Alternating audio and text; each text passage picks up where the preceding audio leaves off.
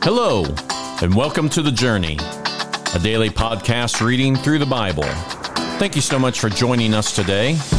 As you listen, we're going to be using the New Living Translation of God's Word. Let's start today's reading. Today we're reading the book of Philippians. This letter is from Paul and Timothy, slaves of Christ Jesus. I am writing to all of God's holy people in Philippi who belong to Christ Jesus, including the church leaders and deacons.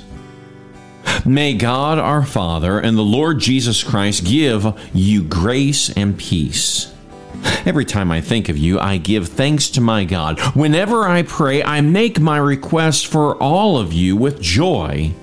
And you have been my partners in spreading the good news about Christ from the time you first heard it until now.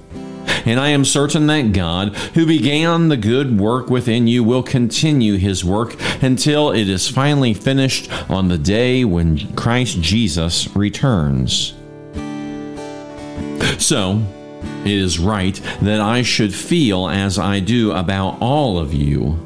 For you have a special place in my heart. You share with me the special favor of God, both in my imprisonment and in defending and confirming the truth of the good news. God knows how much I love you and long for you with the tender compassion of Christ Jesus. I pray that your love will overflow more and more, and that you will keep on growing in knowledge and understanding. For I want you to understand what really matters, so that you may live pure and blameless lives until the day of Christ's return. May you always be filled with the fruit of your salvation, the righteous character produced in your life by Jesus Christ, for this will bring much glory and praise to God. And I want you to know, my dear brothers and sisters, that everything that has happened to me here has helped to spread the good news. For everyone here, including the whole palace guard, knows that I am in chains because of Christ. And because of my imprisonment, most of the believers here have gained confidence and boldly speak God's message without fear. It's true that some are preaching out of jealousy and rivalry, but others preach about Christ with pure motives. They preach because they love me, for they know I have been appointed to defend the good news.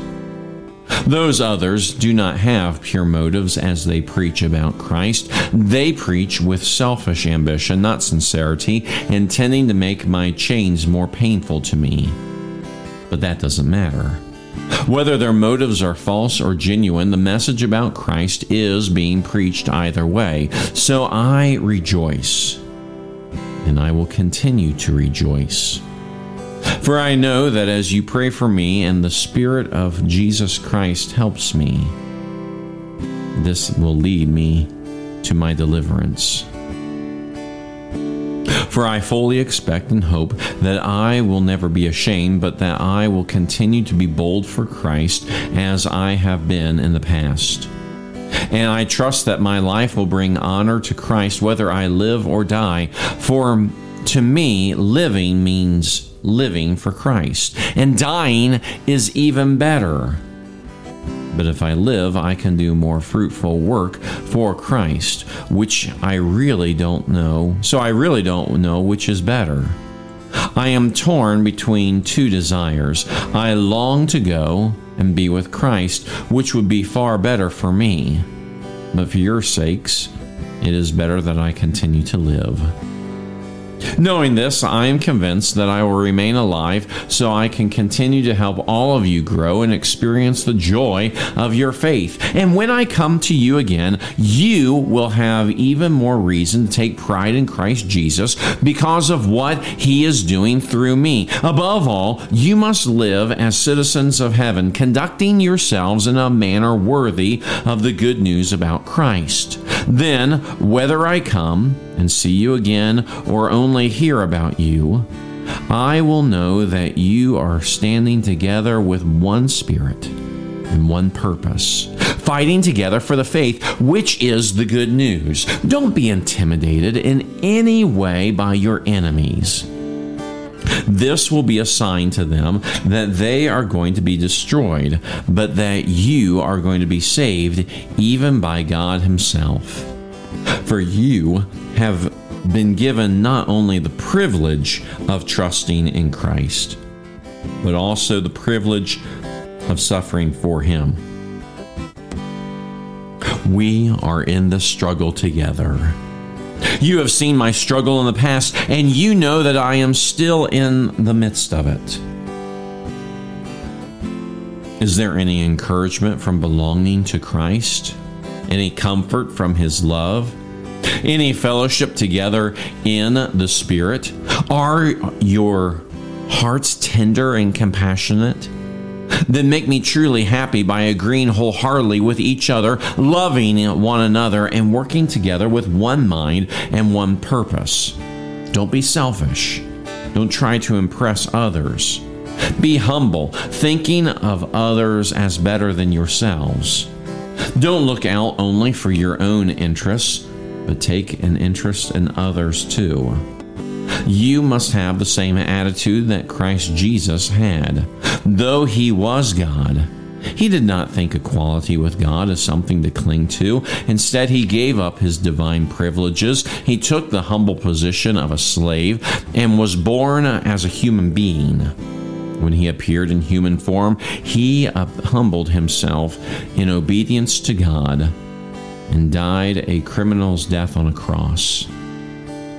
Therefore, God elevated Him to the place of highest honor and gave Him the name above all other names, that at the name of Jesus every knee should bow in heaven and on earth and under the earth, and every tongue declare that Jesus Christ is Lord, to the glory of God the Father.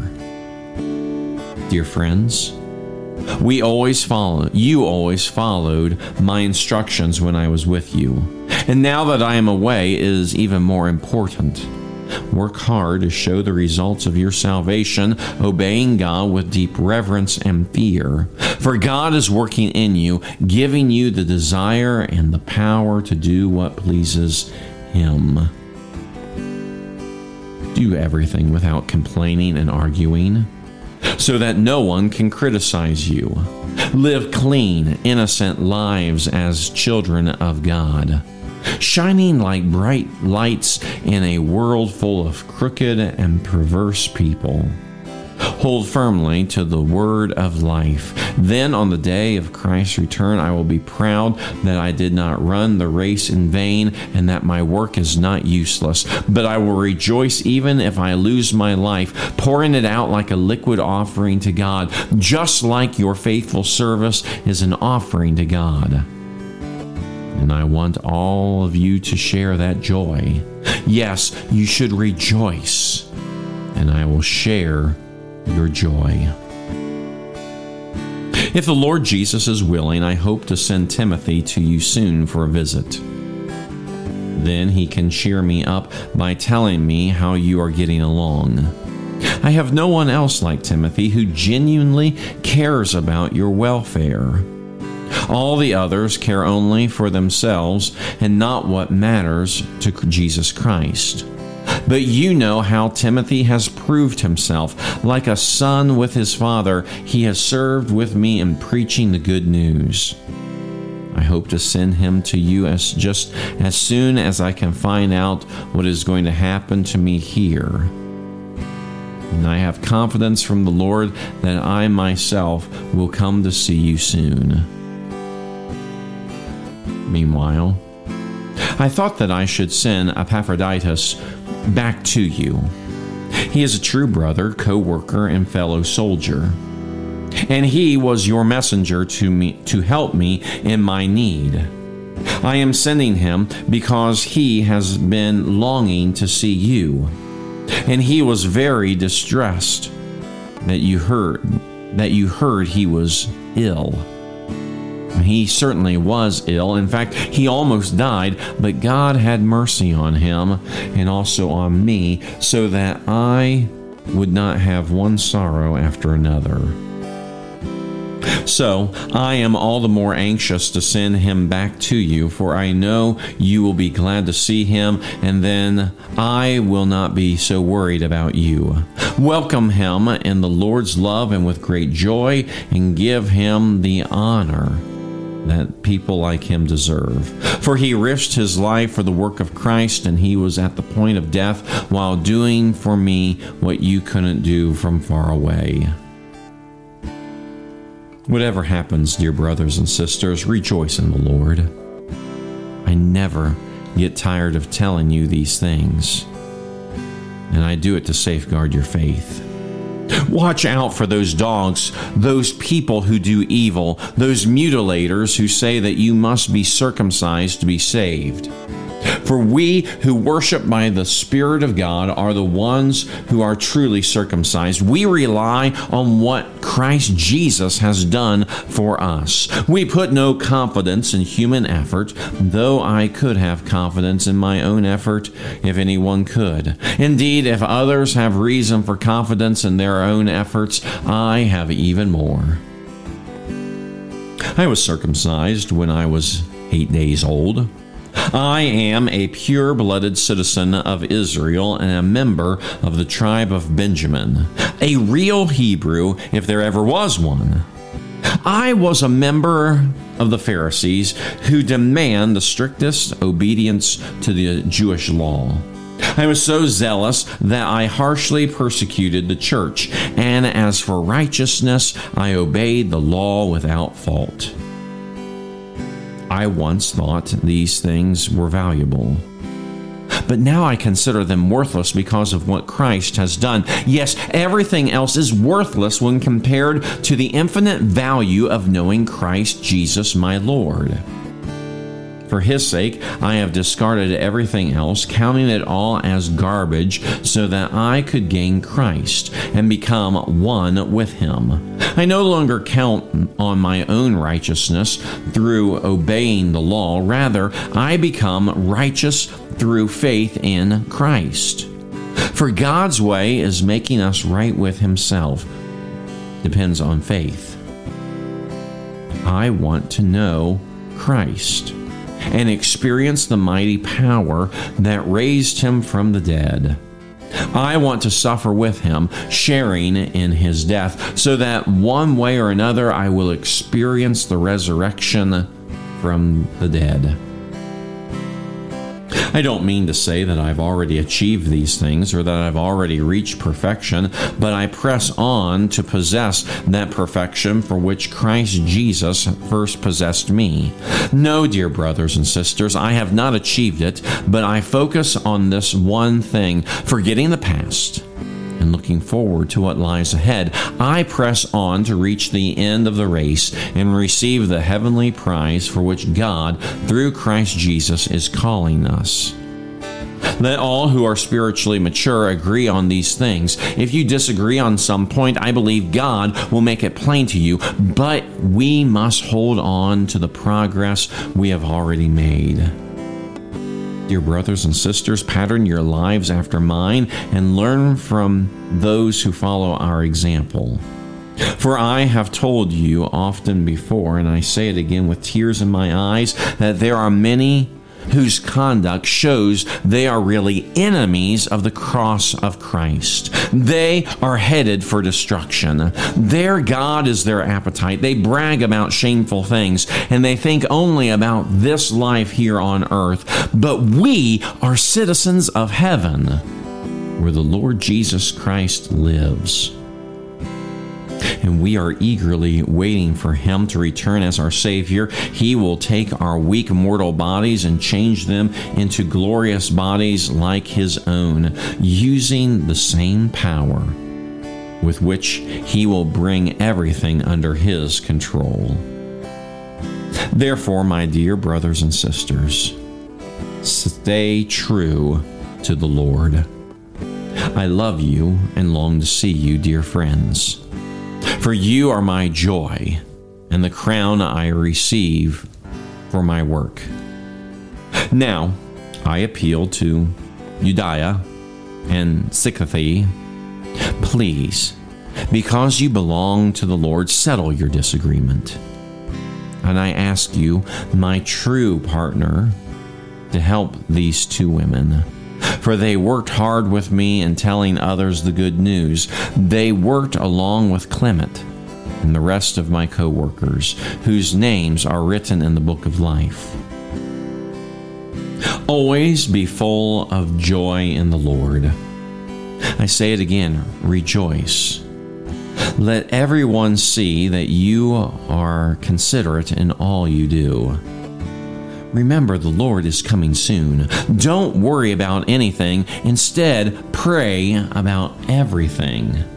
Tell God what you need and thank Him for all that He has done. Then you will experience God's peace, which exceeds anything we can understand. His peace will guard your hearts and minds as you live for Jesus Christ. And now, dear brothers and sisters, one final thing. Fix your thoughts on what is true and honorable and right and pure and lovely and admirable. Think about these things. Think about these things that are excellent and worthy of praise. Keep putting them into practice as you learned and received them from me. Everything you heard from me and saw me doing. Then the God of peace will be with you. How I praise the Lord that you are concerned about me again. I know that you have always been concerned for me, but you didn't have the chance to help me. Not that I was ever in need, for I have learned how to be content with whatever I have. I know how to live on almost nothing or with everything. I have learned the secret of living in every situation, whether it is with a full stomach or empty, with plenty or little. For I can do everything through Christ who gives me strength. Even so, you have done well to share with me in my present difficulty.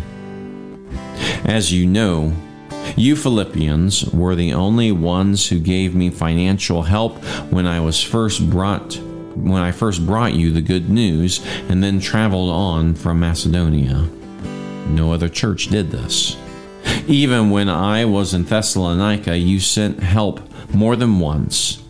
I don't say this because I want a gift from you. Rather, I want you to receive a reward for your kindness. At the moment, I have all that I need and more. I am generously supplied with the gifts you sent me with Epaphroditus. They are a sweet-smelling sacrifice that is acceptable and pleasing to God, and this same God who takes care of me will supply all your needs from His glorious riches, which have been given to us in Christ Jesus. Now, all glory to God, our Father, forever and ever. Amen. Give my greetings to each of God's holy people, all who belong to Christ Jesus. The brothers who are with me send you their greetings, and all the rest of God's people send you greetings too, especially those in Caesar's household. May the grace of the Lord Jesus Christ be with your spirit.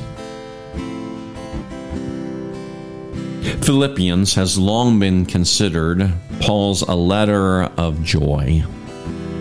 So much of what we read about in the book of Philippians is centered on this joyful heart, an attitude of thankfulness, and an understanding that we can be filled with true joy. Joy that does not come from the world, but rather comes from Jesus Christ. And what Paul does here is give us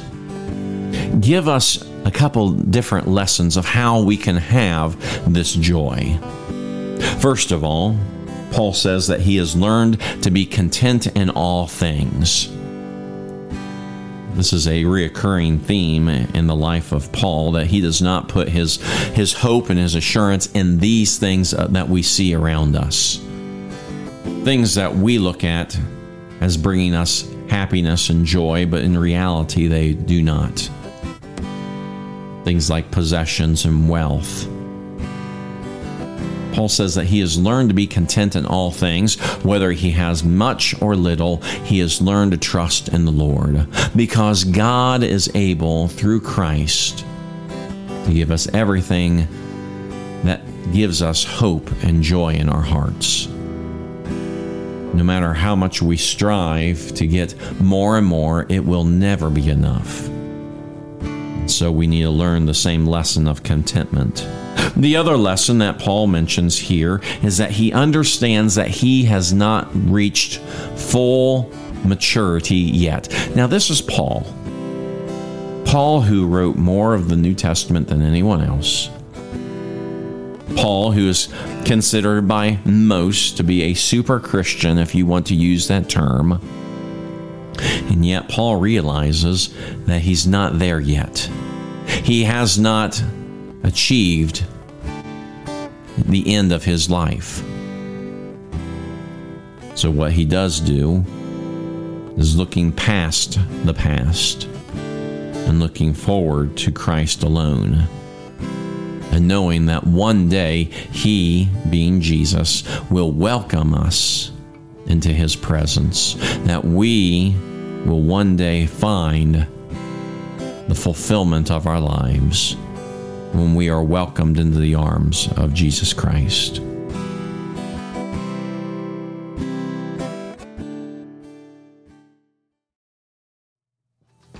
Thank you again for joining us for the journey. Please be sure to share this podcast. Today's reading was from the New Living Translation of the Holy Bible and used with permission.